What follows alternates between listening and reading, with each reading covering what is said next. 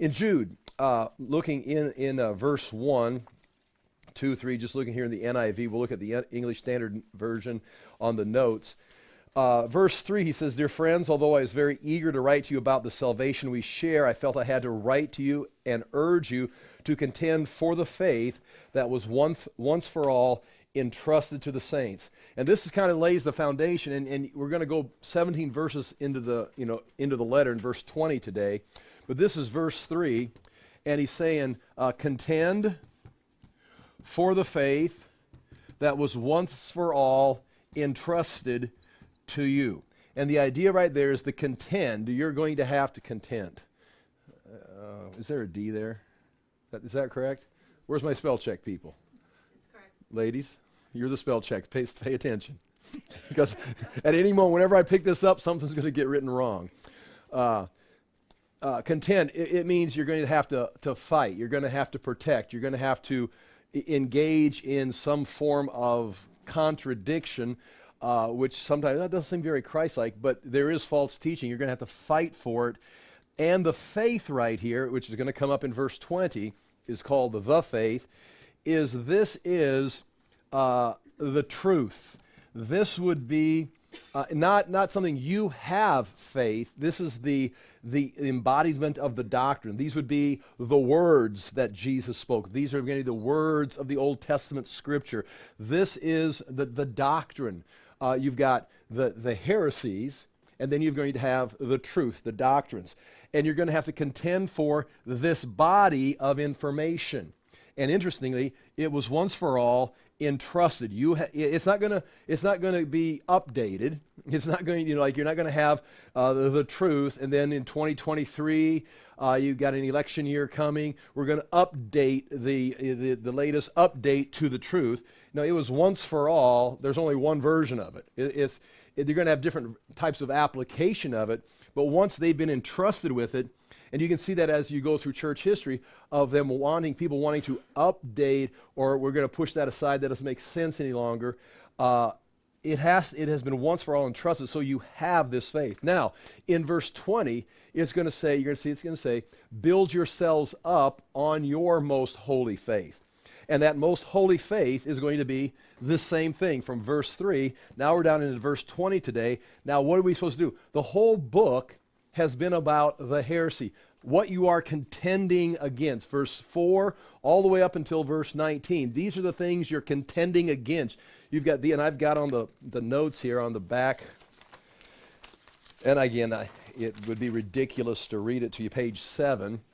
But as I go through that, and I just wrote down what the false teachers, what they're teaching, it doesn't say specifically they're denying the deity of Jesus Christ. It's a false doctrine. They think Jesus was a mere man, or they're renouncing. They're saying Scripture is just made up by man. They're not attacking Scripture, but yet they are. They are attacking Jesus. They are attacking Scripture. And here's this whole list, bottom of page 7. They've crept in unnoticed. So there's fault. They've crept in. They look normal. They sound normal. They're one of the group.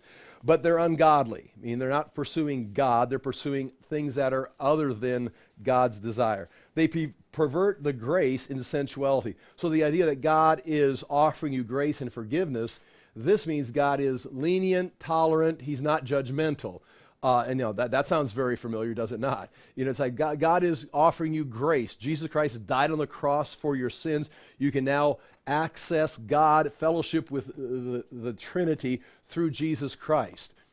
Oh, so God's not judging sin anymore. Well, no. You're all going to get wiped out. You remember the flood of Noah. I mean, there's judgment coming. That's what he did. Judgment is at the end of history. But Jesus Christ has made a way. And so the false teachers will pervert the grace into sensuality. Well, that means we can just keep doing whatever we want to do. And it makes sense to them because, as you go through here, they don't have the Holy Spirit. They're not born again. They can't understand these things. And then it just goes all the way through this whole list of what they're doing. And again, I could spend the entire day reading that list to you. But that is a kind of an idea of what they are doing. And so the whole book has been about contending for the faith, identifying what the opposition is. And now that this faith is once for all entrusted to you, now beginning in verse 20 and 21, we're going to have 4 imperatives or 4 commands on what you should do to counter this, or instead of following them, these are the things you're going to do to grow in your faith. They're going to involve the faith. They're going to involve prayer. They're going to involve, the last one is count on the mercy. Build yourself up. Oh my goodness. Hope. That's the hope of the mercy. I'm going to just read it to you. I mean, I was thinking about this all week, and then I think, I'll never forget this. Okay, I just forgot it. Verse 20 in the NIV. But you, dear friends, build yourselves up on your most holy faith, pray in the Holy Spirit, and keep yourself, there it is, that's very good, keep yourselves in God's love. And then have the hope of the mercy that's going to be revealed to you. These are the 4 things that your life now, the whole book, this is a whole book is about this.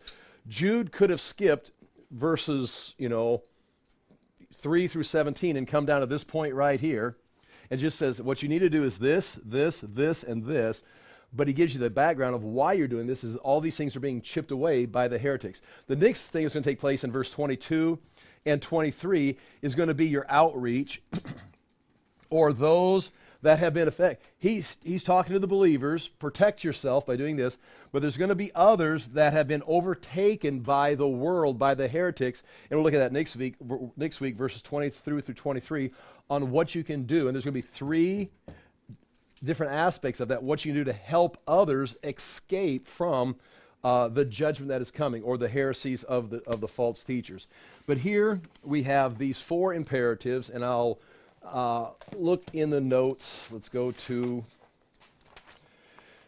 the first page. This is just reviewing what we've talked about.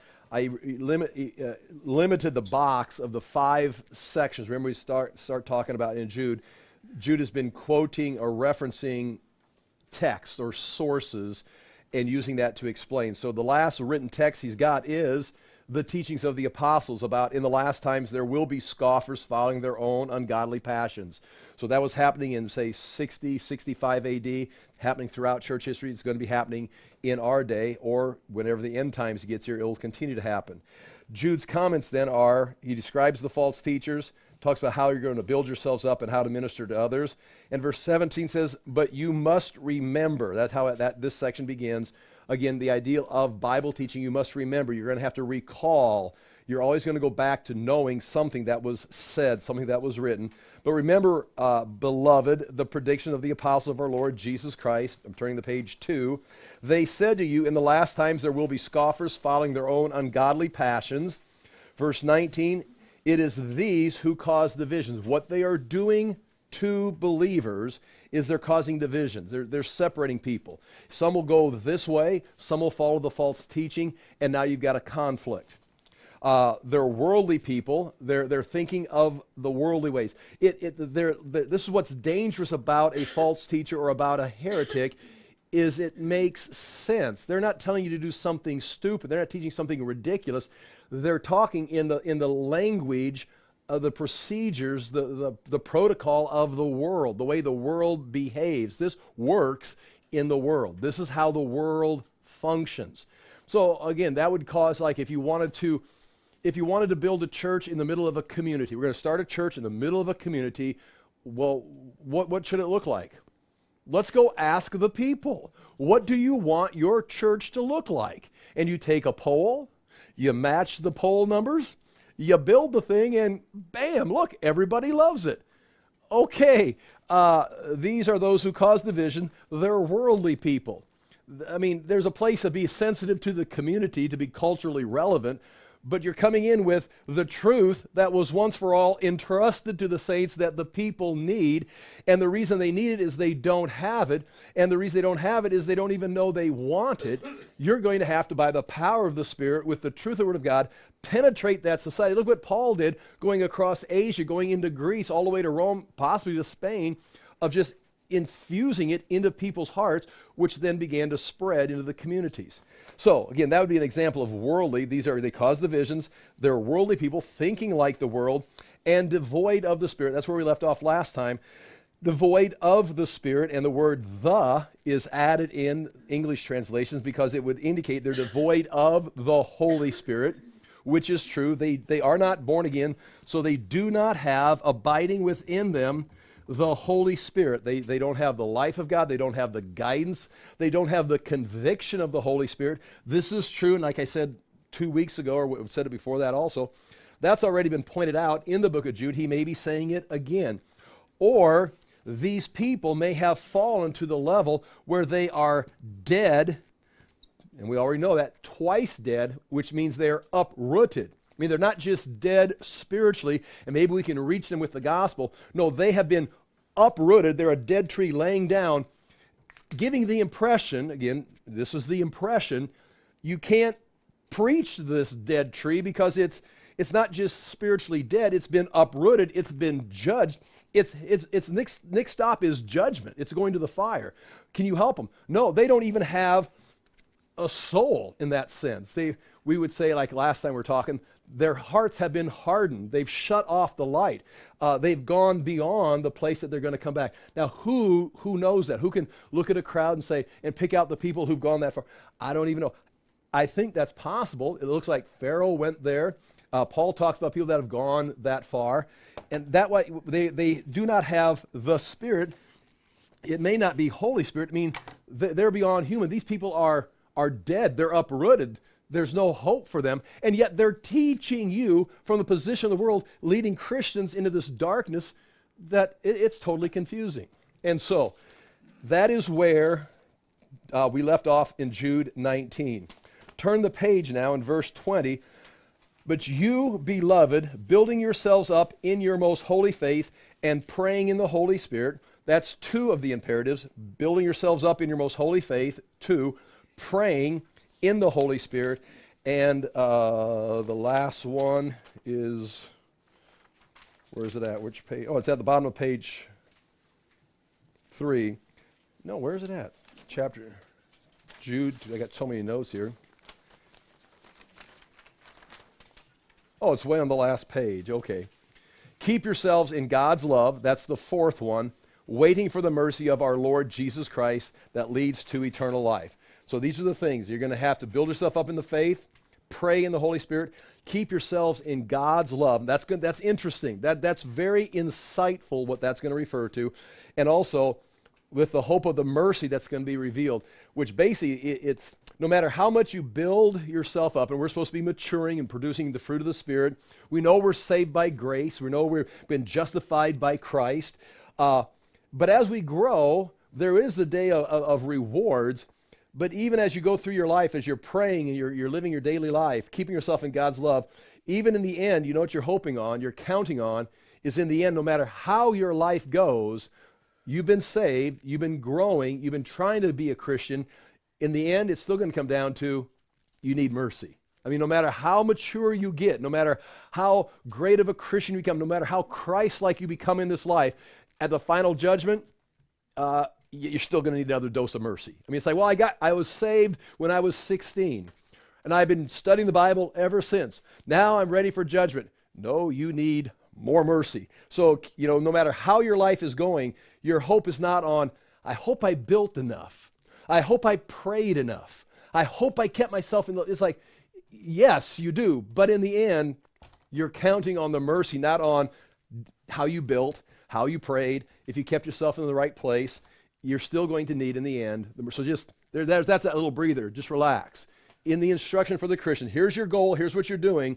But in the end, you're not going to have crossed this line of now, you also have become godlike. It's like you're still human in need of a mercy. Okay, we're rushing ahead right there. Go back to page 3 of the notes. But you, beloved, building yourselves up in your most holy faith and praying in the Holy Spirit. Me being an individual, me being of the Western world, me having my own Bible study in my home, I want to read that you, Galen, you are beloved. You build yourself up individually in your most holy faith. Okay, that's what I am going to do. the issue with that is the you, the beloved, and the yourself are all plural. Jude is not writing to Galen. Galen is going to learn from this.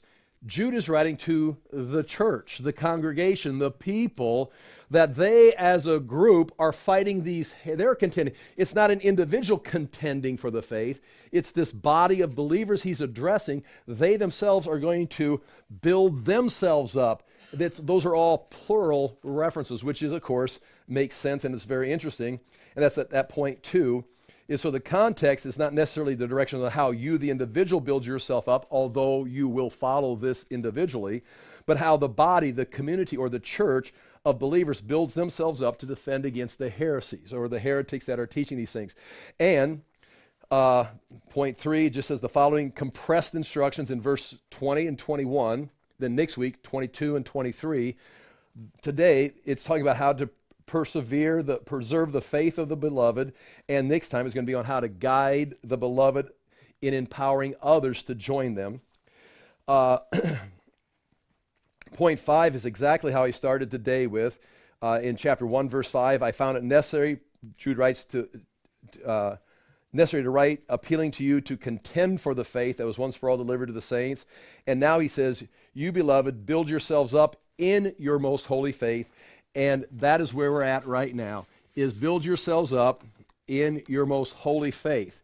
And once again, this is not something that you have faith. It's not something that you're doing. This is you're going to use this body of information, this truth, these doctrines, this scripture, this teachings of Jesus, the words. Jesus says, he who hears my words and does them is like a man who, built his house on the rock. Build yourselves up in your most holy faith. The same thing. He who hears Jesus' words is going to build his life on the rock, and that's what you're supposed to be doing. With this body of information, the faith, it's the truth that was once for all entrusted. The idea here is you've already got the foundation. It's just like Jesus' parable. This is a rock. Okay, forgive me for the art. Now I'm combining art and spelling at the same time. This is the rock. You've been saved. You've been justified. You've received the message of salvation. Where do you go from here? Well, this group has been influenced by heretics that is now leading them astray, and they're no longer building on this. In fact, some have been taken over to an entirely different foundation. Possibly they've left salvation by a faith and the trust in Jesus, and they've gone over to some kind of works. Or they've gone the other way. They've gone into, well, you've been saved, so it doesn't matter what you do do whatever you want to. They've gone over into sensualism. Well, now, this idea of build, you've got this. We're going to look at the word. It actually means now, with that faith that you've received, we would simply say, for our sake, what you've received. The Old Testament scriptures, the teachings of Jesus, the New Testament apostles that Jude has just referred to, you're going to take that. Within there, you've been introduced to Jesus, the truth, the rock, the word that became flesh. You're going to now continue in that and continue to build yourself up. And I'll show you on the notes, you're building this structure, which is your life. It's the things you do. It's the decisions you make. It's your values. It's your application, the spiritual fruit. It's the Spirit of God is throughout this whole thing. And keep that in mind. This is not something that's abstract. This is Jesus. This is the Word.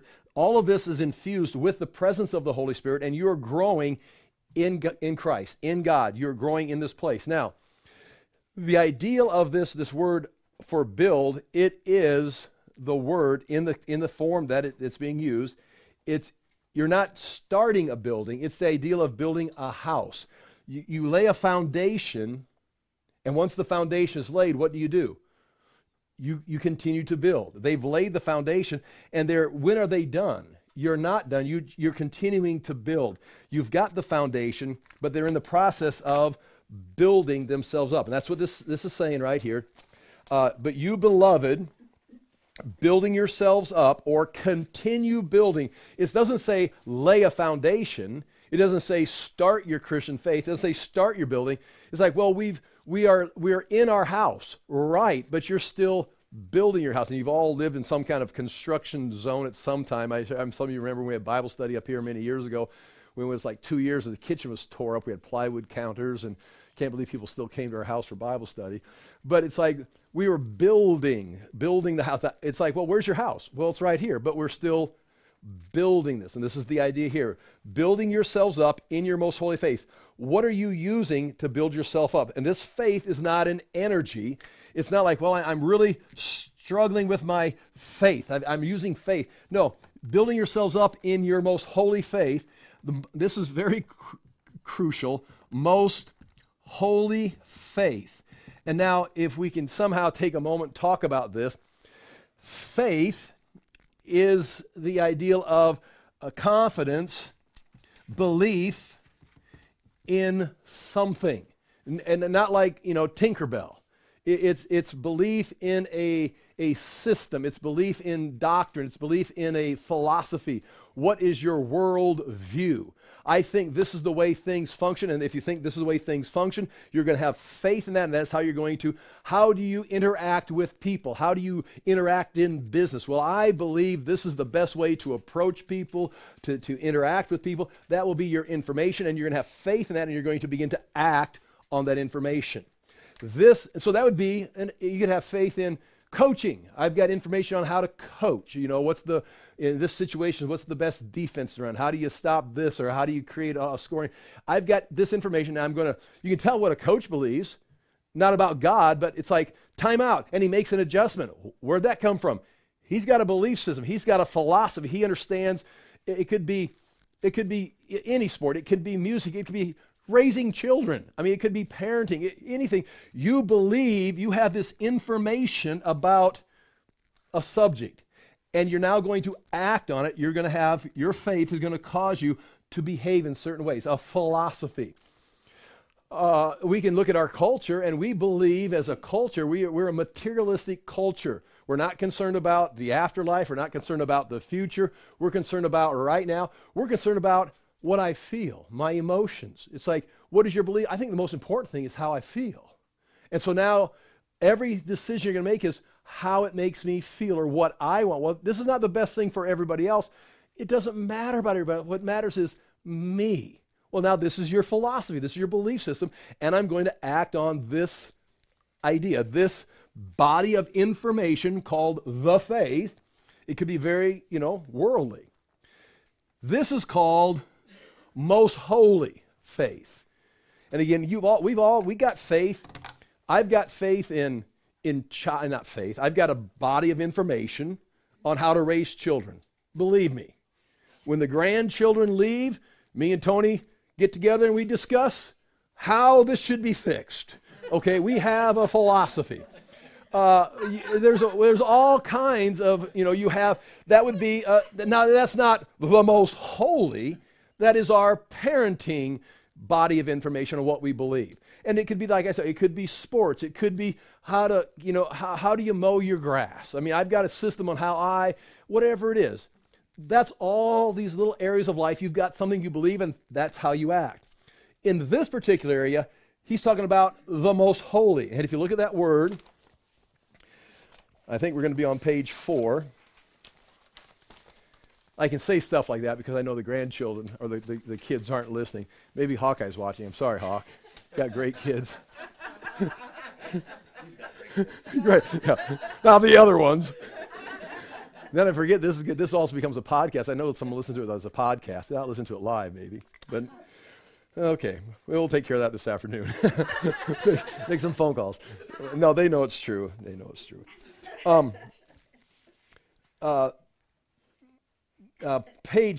Point 6 on page 4, building yourself up. Let's look at that there. It says, building yourselves up in your most holy faith. The word building up, that I just spoke about that. You can see the Greek word there, means to build up on.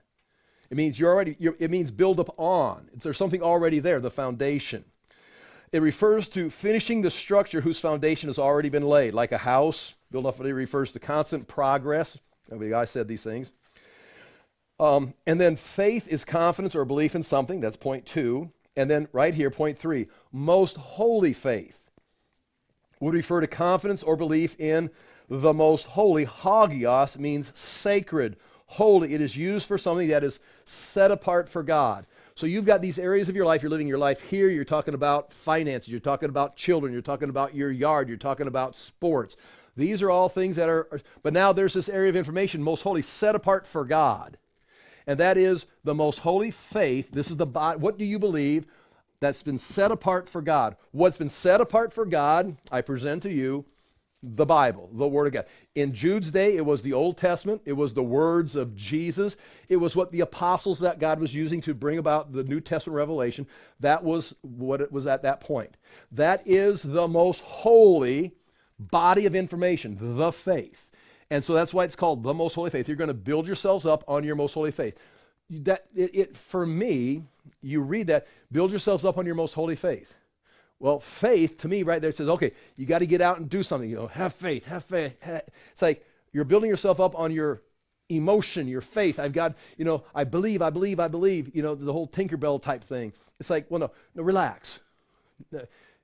The faith is what was entrusted. It's been given to you. Here it is. Here's the information.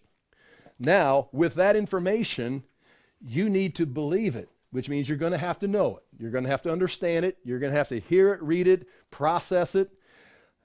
And now you've got the faith, and it is the most holy because this is the information that God gave himself. He revealed. This is not something scientists didn't go off and discover this. This is not something that's been handed down of legends that has been handed down. This was God revealed it to his prophets. He revealed it to the apostles. His Son came and revealed it to us. This is the most holy, set apart by God information. So how, after all we talked about these heretics for the last months, what are we supposed to do? Number one, you need to build yourself up in this information. You're going to have to know this, understand this, read it, and that is how you're going to build yourselves up on your most holy faith. And your faith is the information and what you understand about it, and it's most holy because it's been set apart by God. It's the point 2. It's the most holy information. The most holy information is the Word of God. The Word of God is the revelation. It's point C. It's not merely someone's personal opinion. It's not a philosophy. It's not another person's promise.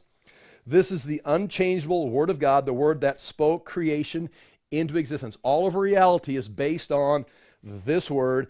Build yourselves up in it. I mean, okay, it's like we came to Bible study to hear. That's why we came to Bible study, was because we believe this. So it's kind of like almost redundant, but it's interesting. At all of Jude, this is where he's been talking about the problem, and now how do we fix it? You're going to have to understand the Word of God, the faith that has been handed down to us. He began the book. We need to contend. We're losing it. In 65 AD, they were losing the doctrine already. The church was already under attack and losing this. Imagine what would have happened. Of course, God is not going to let that happen, but the people, yourself, the church, the culture, you're going to have to fight to keep it. Point 4, down the bottom of page 4, build yourselves up by understanding the revelation given to you through God, through the Old Testament. I said all these things. And here are some verses, bottom of page 4.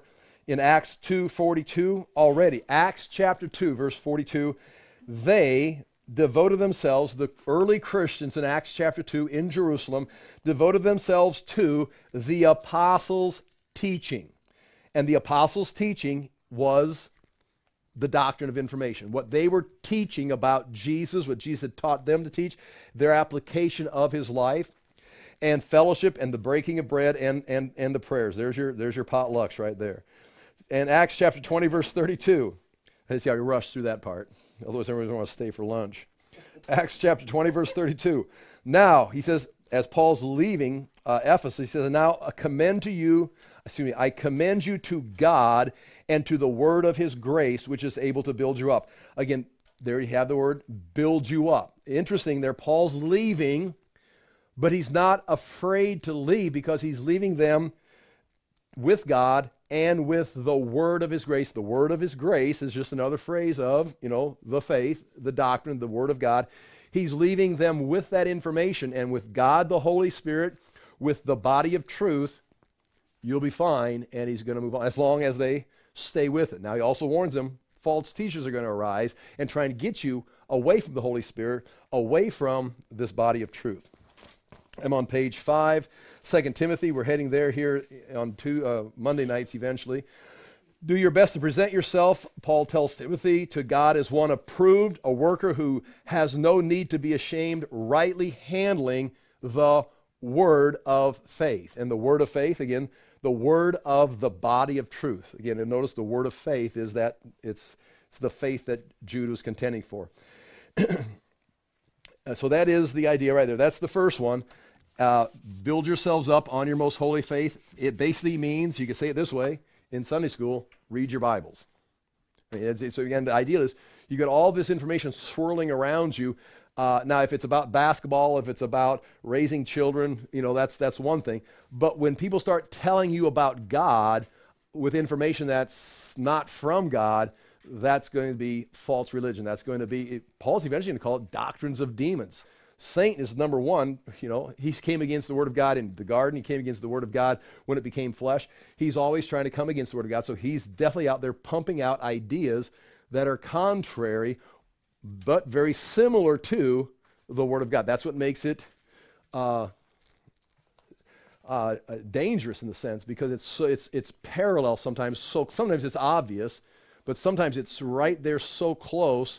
And again, that we'll be doing that on Monday night. So again, it's how the early church had to navigate through concepts about the deity of Christ, about the Trinity, about the Word of God. It's like they're and you just see making decisions all the way through. And we have to do the same thing. Fortunately, there's been 2,000 years of history, some good, some bad, that provides help for us.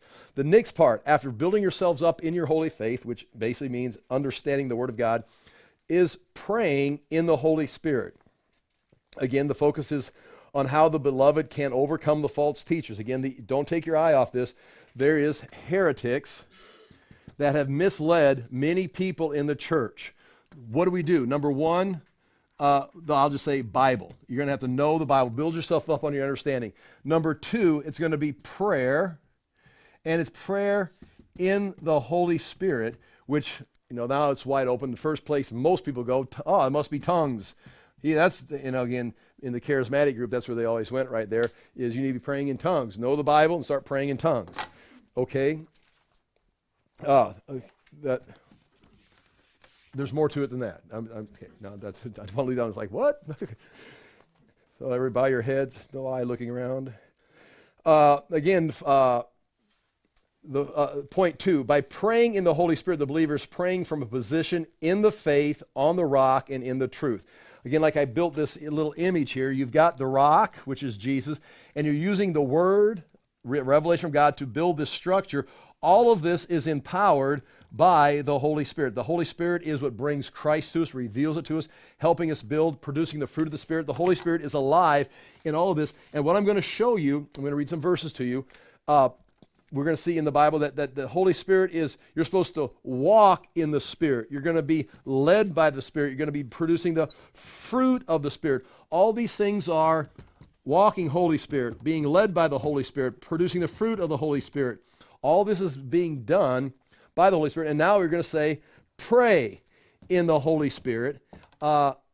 This is all based on the same idea here. If you are in the truth, hearing the Word of God, your mind is being renewed. How's that? I'm so smart. I read the Bible, I understand the Bible, and I apply it to my life out of my own human ability. There's human effort and ability involved in reading, understanding, and having the discipline to apply it, but you're empowered by the Holy Spirit. That's why you're walking the Holy Spirit. How do you make decisions? Well, I'm going to listen to the Word of God. I'm going to evaluate the situation, and I'm going to do what I think is the correct. But that's all taking place. And it's not like the Holy Spirit knocks on your door. Now the Holy Spirit, like to have to say something here. The Holy Spirit is like, it's part of how you live, you breathe. He's living within you. You're convicted of sin because of I know the Word of God, what the Word of God says. I understand it, but also there's that part that brings it alive. It's like, that was wrong.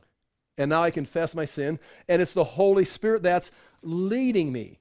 It's like sometimes you get to in our age of different Christian experiences, you want the Holy Spirit's just not speaking to me. It's like, okay, that's where we'll read some verses. In Romans 8, Paul says, now if you don't have the Holy Spirit, you don't belong to Christ. In other words, you can't be a Christian and not have the Holy Spirit. That's how did you get born again?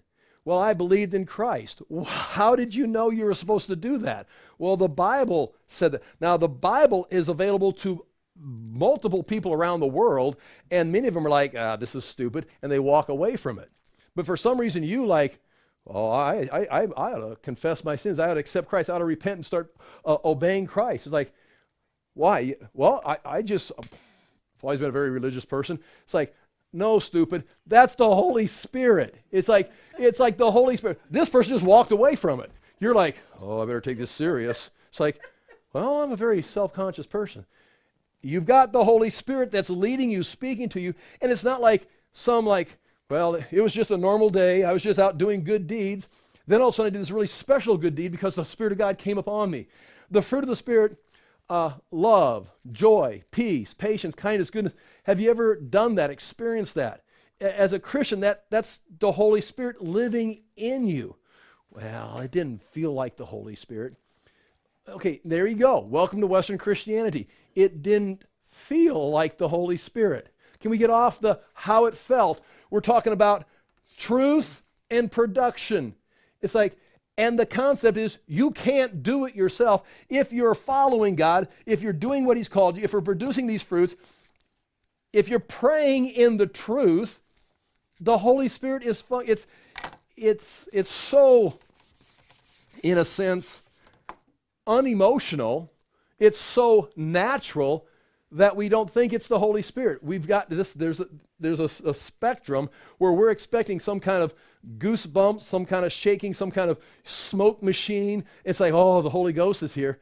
He's always here. It's like you live and breathe with the Holy Spirit. So with that concept, when it says pray in the Holy Spirit, I don't want to dumb it down, but is it possible that you can pray not in the Holy Spirit? Well, I suppose you could pray carnally. You could pray like religiously. You could pray like just, reciting words, and it's just, dead prayer. But is it possible that if the Christian is indeed praying, they're praying in the Holy Spirit? It's like, well, I was just praying, but then I started praying in the Holy Spirit. Now, in the charismatic movement, that would mean you're praying in your language, like English, and then you started praying in tongues. Okay, that's not what this is saying. Praying in the Holy Spirit would mean just like you're building yourselves up on your most holy faith, you're going to have to be in the truth, praying in the truth, under the conviction of the Spirit, the presence of the Spirit. Again, I think there's times the Spirit of God will bring things to your mind. And then again, is it something that it's like, oh, I was thinking thoughts, and then all of a sudden the Spirit of God started thinking thoughts. I mean, where's that line begin? Let's read some things here. Let's read some scripture before I completely turn this into heresy myself, because it is a tendency when you start talking about spiritual things like this that are unseen, mystical, that pretty soon you're saying things that's like you're talking about things you don't, well, Jude said, that they don't understand. It's like, so let's go to the Word of God instead of just having Galen rattle things off up here. Point 2, what does it mean to pray in the Spirit? Point 2, it would mean in this fellowship with God through the Holy Spirit you're praying. So you are born again. You are building yourselves up in the Word of God, in the faith. And now in that position, you're going to begin to pray. And this is in contrast with those who are the heretics who do not have the Holy Spirit. They're not convicted of their sin because the Holy Spirit can't convict them of the sin because they're not responding to the Holy Spirit. You, on the other hand, are in the Holy Spirit because He's in you. Romans 8, 9 through 11 and 13 through 15 says this, you, however, again, this is not in the same context, but it is talking about the Spirit and the believer, so we can gain some things from this. You, however, are not in the flesh, but in the Spirit. Now, right there, whoa. I'm in the flesh. Okay, you're not abiding in the flesh. You are in your position is you are now in Christ. So in the flesh would be people that are just in the world. We're still in the body. We still have a sin nature, but we've been placed in Christ. That's where we're heading next. Keep yourself in God's love. Keep yourself here. Don't go back over here. But he says, you are not in the flesh, but in the Spirit. Then he says, if in fact the Spirit of God dwells in you. Then he says, and I skipped part of the lines there, if the Spirit of him who raised Jesus from the dead dwells in you, he who raised Christ Jesus from the dead will also give life to your mortal body through the Spirit who dwells in you. Now, giving life to your mortal body, you can be talking about some eschatological event, like, the glorification when your body is resurrected, or you can be talking about right now today. This is basic. A person that doesn't know Christ, has not accepted Jesus Christ, is not in fellowship with God, is still separated, living in darkness. But if you've accepted Christ, you've stepped into Christ, you're indwelt with the Holy Spirit, your whole life is infused with the power, the life of the Holy Spirit. Oh, someday? No, right now. That's why certain things happen, like you're convicted of sin. Certain things happen. You have a hunger for the Word of God. I mean, who wants to read 2,000-year-old literature, 3,000-year-old literature on a Sunday morning? It's like, well, because it's empowered by the Word of God. There's a connection. It's supernatural. The very fact we're talking about this and are interested, it's like, this is not normal. Something's happening here. What? It's just a Bible study.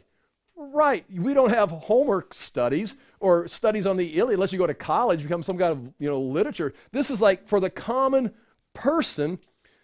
I mean, it's not like you're all going to go out and teach this in a university somewhere. This is daily life. I want to be a better Christian this afternoon than I am now by hearing the Word of God. It's like, why do you think it's happening? It's the Word of God in a born-again spirit with the presence of the Holy Spirit. This is supernatural stuff. And so praying in the Holy Spirit is going to come right in the same category. It's going to be so natural. Well, let's go on. For if you live according to the flesh, you will die. But if by the Spirit you put to death the deeds of the body, right there, by the Spirit, that's the idea of the conviction of sin. There are things the body, the flesh, the world you want to do, but it's like, this is not right, and you put it to death. He's like, look, I conquered that sin. Okay, right. The Holy Spirit helped you conquer that, and now you're moving on. You're growing. You're in the Word. The Holy Spirit is helping you. You will live. For all who are led by the Spirit of God are sons of God. Who's led by the Spirit? Everybody wants. I know I'm saying these things in a critical sense because I've been through all of that. There were times where I was trying to find God's direction in life. Again, be careful with this. And I wanted some clear direction. Now, the thing is, you might be 20, 25, 30 years old, and it's like, then all of a sudden it's like, okay, I've decided I'm going to get serious with God. Where does God want? And I've been a Christian this whole time, but now I'm going to follow God's will for my life. Okay, be careful, because you're assuming that everything you've done from this point up here has been unled by the Spirit of God. It's like, you got born again, you were involved in a church community, you've been reading the Word of God, you're making good choices, you're following to the best of your knowledge, and now all of a sudden you say, no, I'm going to get serious. Be careful, because you could train wreck your entire life because you're assuming that you're on the wrong track. You've been led by the Spirit. Now again, you're going to have to apply. You may have been on the wrong track your whole life. You maybe say this is completely wrong and need to change everything. I don't know that. But it's possible you've been being led by the Spirit of God, and it's time to take another step. But don't derail your entire life to take the next step. Just continue to follow and be led by the Spirit of God. It says right here, because for those who are led by the Spirit of God are sons of God. For you did not receive the spirit of slavery to fall back into fear, but you have received the spirit of adoption as sons, by whom we cry, Abba, Father. The Spirit himself bears witness with our spirit that we are children of God. The very fact you can say confidently, I am a child of God, and not be in some fear of I don't know if I'm born again, I don't know if I'm going to go. It's like, The fact that you can say, I'm born again. I am going to someday see Jesus in the resurrected state and be welcomed into his kingdom. How do you know that? Because the Spirit himself bears witness with our spirit. That's what's going to happen. I have confidence. Like, well, see, I'm different than a lot of people. I'm a Bible teacher. I've done a lot of Bible study, and I'm pretty confident in my salvation because, I know a lot about the Bible. That's not what Paul says. The reason you're confident about your salvation is the Spirit is testifying to you. You have fellowship with God. You are fine. Now, this is going to be part of that next step right here, is 3, of keeping yourself in God's love. You can take your eye off the Word of God, take your eye off of this information, and start dabbling in heresy or just other teaching. And pretty soon you're like, I don't know. Now I'm confused. Now I'm getting scared. Am I saved? It's like, well, no. The Spirit confirms with your spirit. We're good to go here. We're on the same team. It's like, unless you step over here and start listening to false teaching, it's like, and maybe it's some kind of asceticism. Maybe it's like, you're not doing enough of this. You're not denying yourself enough of this. It's like, or you need to obey these certain law or whatever.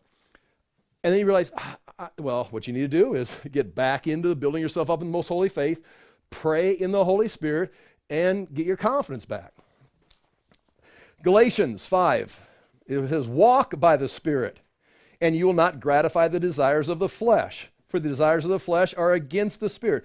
Now, it doesn't say you won't have the desires of the flesh, nor can you say you never follow those or make a mistake, because you've got in 1 John, anyone who says, I have not sinned, or says, I do not sin, is a liar. Even John. That's where we get down to this 4th point, is keep yourself in the hope of the mercy that's going to be revealed. Because through this whole thing, when it all comes down to the end, what are you counting on?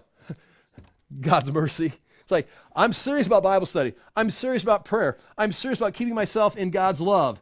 I'm working on it. I'm focused on this. I make mistakes. I recover. I keep going. Now, what's going to happen at the end? God say, you know what? Congratulations. You did it. You achieved heaven. It's like, no one's going to achieve heaven. Even in the end, it's like, you're going to get mercy to, in a sense, finish the race. All right. Walk by the Spirit, and you will not gratify the desires of the flesh, for the desires of the flesh are against the Spirit, and the desires of the Spirit are against the flesh. For these are opposed to each other. So you feel that war where you got the Spirit is opposed to the flesh is opposed to the Spirit, and so you've got this constant tension, the war going on. But if you are led by the Spirit, you are not under the law. The fruit of the Spirit is love, joy, peace, patience, kindness, goodness, faithfulness, gentleness, self-control. Against such things there is no law. This is the fruit that's growing out of your relationship. It's not a law. It's not a rule. This is you building, conforming yourself into the image of Christ and producing the nature of God. It's not a law. It's growth. It's truth producing. Against such things there is no law, and those who belong to Christ Jesus have crucified the flesh with its passion and desire. If we live by the Spirit, let us also keep in step with the Spirit. And that's his idea here. If you are with the Spirit, and now it comes time to pray, the very fact that you're living by the Spirit, you're being led by the Spirit is revealing things to you, if it's the Word of God or if you're a son of God, and now it's time to pray, you're praying in the Spirit. I mean, if you do not know the Word of God, if you are not in fellowship with God, you're living a carnal life, and you're going to recite some kind of religious prayer or just, some kind of liturgy or something, yeah, you may not be praying in the Holy Spirit. You're just doing a carnal function in life. You might as well be worshiping an idol or something. But if you are here in this list, you're in fellowship, and you're going to now pray to God the Father, it's the Holy Spirit that you're praying with. Now, point C, here in Jude, the man who in Romans and Galatians let me just write this down. The man mentioned in Romans and Galatians has the Holy Spirit dwelling in them, is walking in the Spirit as they conduct their life, is led by the Spirit in moral and ethical choices, is producing the fruit of the Spirit in their character, is living by the Spirit, is putting to death the misdeeds of the body by the Spirit, is keeping in step with the Spirit, then that person is likely able to be praying in the Holy Spirit. It's like, what does that look like? It's the next step. And you say, well, are they praying in tongues? Now, again, that's another whole question right there. it's like, if you're charismatic, it's like that could be part of it. If you think it's not, then it's like, don't worry about it. It doesn't have to be, tongues is not even an issue there, I think. That's point 4. Now, the next point, C. This is the thing that I think is, for myself, is the most enlightening of all this. Keep yourselves in the love of God. Now, what does that mean, keep yourself in the love of God? The idea here being, it's the concept is there's a sphere. There's a place. Okay, sphere. Is that how you spell sphere? Realm. Is that how you spell realm? Okay. And this is the target of God's love. God's love is going here. Now the heretics, and once again, here's the issue. The heretics are taking you over here. And they're going to teach, for example, everybody's been forgiven. God is tolerant. There's no such thing as sin. You're over here. Okay, you are out of God's love. Or if you've got some other, a setting, I got to do these things. I got to limit my food. I've got to limit my sleep. I've got to do some ascetic thing, and then I can be in love of God. Now, you're over here either working for God's love, or you're over here violating the very presence of God. You've left the target of God's love. So keep yourselves in God's love. And here's what I've got written down for this. Keep is tereo, meaning to attend to carefully, to take care of, to guard. So whatever this means, you're supposed to be paying attention. Are you here? Now, wherever this target's at, meaning you apparently can leave. It appears that the heretics have definitely left the target of God's love. It appears, especially in the next verse we'll look at next week, that some people have left this and have started going over here, and they're no longer in this zone. They're over here. And these writers, after you hear the word of God and you understand it, and you're praying, living with the Holy Spirit, now keep yourself, whatever you do, guard it carefully, pay careful attention to it, take care of the fact that are you here? Check yourself, are you still here? I'm not sure where that's at. It's like, where is it? Now, it appears, it's like, well, that's just the idea that God, you're in Christ, God loves you. Okay, I believe in eternal security, eternal salvation. I believe that if you are in Christ, you're secure. The Holy Spirit testifies you are a child of God. But there is a place where you can break fellowship. I've even experienced it myself, where you sin, and it's like you're still positionally in Christ, but you are living, walking, talking, acting in darkness, and you need to confess your sin and get back over here. Now, you didn't lose your salvation. You just left the target zone and need to get back in, we would say, fellowship. Again, positionally, you're not going to sin. That would be a crazy case of Arminianism, where you go in and out. You're saved, and then you should lose, and you get saved again. And that's why you have continuous altar calls. And I went through that in the 70s. I got saved like 5 or 6 different times. The most exciting thing in my life was getting saved. So I went to another concert and got saved a couple times. She was there and on the stage. And it's like, so I went here, and anytime there's going to be a revival meeting, I'm there listening, ready for the altar call, so I can go up there and have the greatest experience of my Christian life up to that point. And then, of course, I grew and realized, okay, you're saved. You need to now grow. It took a while because you just weren't being taught. You're in church. Nonetheless, yeah, you weren't being taught. You were just in church. That's an interesting statement right there. Okay, but we'll move on. So pay attention to this. But what is it? Remain in the sphere of God's love. God's love for us is in Christ, okay? In Christ, atoning death, in fellowship with the light as he is in light. So this right here, the target, if you can understand this, and again, this is, I don't want to say deep theology, but God's love, here's God. God's love is to his Son. Now, I'll read you the verses. This is the target zone, is his Son. Jesus loves you, and you are in Christ. So you are here. You are in Christ, being conformed into his image, hearing his word, the revelation of God, indwelt by the Holy Spirit. You are here in the target zone. God loves his Son. The Son loves you. You're in the sphere of being, what we say, in Christ. But apparently, you can leave. You can't leave this positionally, because once you're a child of God, you are a child of God. But you can leave this in the temporal sense where you now begin to hear false doctrine, you get confused, you get into darkness. I would say these heretics who are twice dead, uprooted, they've never been in the zone. They've never responded to the zone. But they are affecting people that are in the zone and drawing them out into darkness. And now out here, they're confused. These people are the uprooted trees. They've never been here. But they're teaching, and they're amongst the church in Jude's day. They're in here teaching these people, and some of them are drifting out. It's like, oh, and they're compromising the faith. They're giving up the faith that they're supposed to be contending for, because they give up the faith, they're going to get sucked over here into false doctrines, and they are still children of God, but they're living in darkness at some level. It could be totally immoral sin, or it could be extreme asceticism. Like they're very, very holy men that they, don't eat this, don't drink this, don't marry that. It's like they're all over here just like living like these ascetic lives. Or they could be completely in it. Either way, it's wrong. Does that make sense? This is not just all immorality. It can be, extreme religious experiences that are there too much. Okay. Oh, TikTok. Point 3, God's love for us is in Christ. Christ's atoning death. And that's point 1, God's love is in Christ. Christ's love is to us. We remain in that love. We love Christ. We love God. Obey, grow. Give me some verses here. Point at the bottom there. John 15, 9 through 10. This will ice it for us, I hope.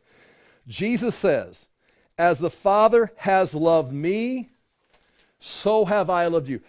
As the Father has loved me, so have I loved you.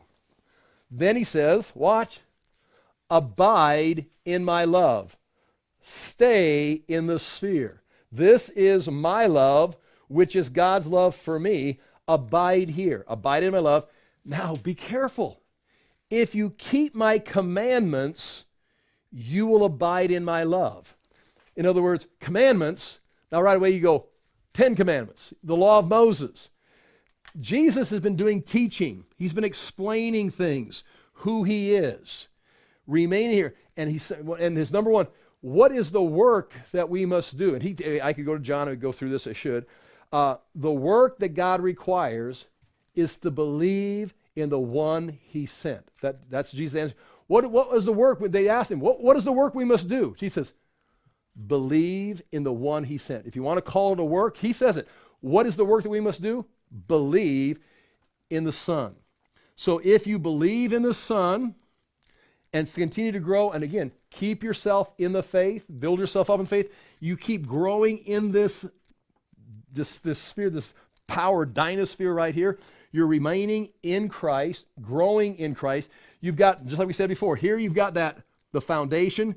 You're building, you're praying in the Spirit, you're growing in Christ, you're remaining in here. But the minute you disobey a command, you come out here, you change a doctrine, you change the truth.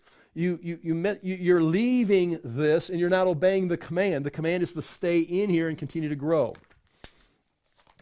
1 John 6, 8. Where's that at? I think I forgot a verse or a chapter. Top of page 7. If we say we have fellowship with him while we walk in darkness, we lie and do not practice the truth. We do not practice the truth. We do not obey his commands. If we walk in darkness, this would be example, walking in darkness, and we say, oh, I'm in Christ. Now you may be born again, but you're walking in darkness. You're not abiding in Christ. You're not keeping yourself in Christ's love. So if you say, if we say we have fellowship with him, we say we're here, but yet we're living here, we lie and do not practice the truth. We do not practice his commands. But if we walk in the light, obey his commands, do what he says, grow in the truth, as he is in the light. Now, and what commands are Jesus obeying?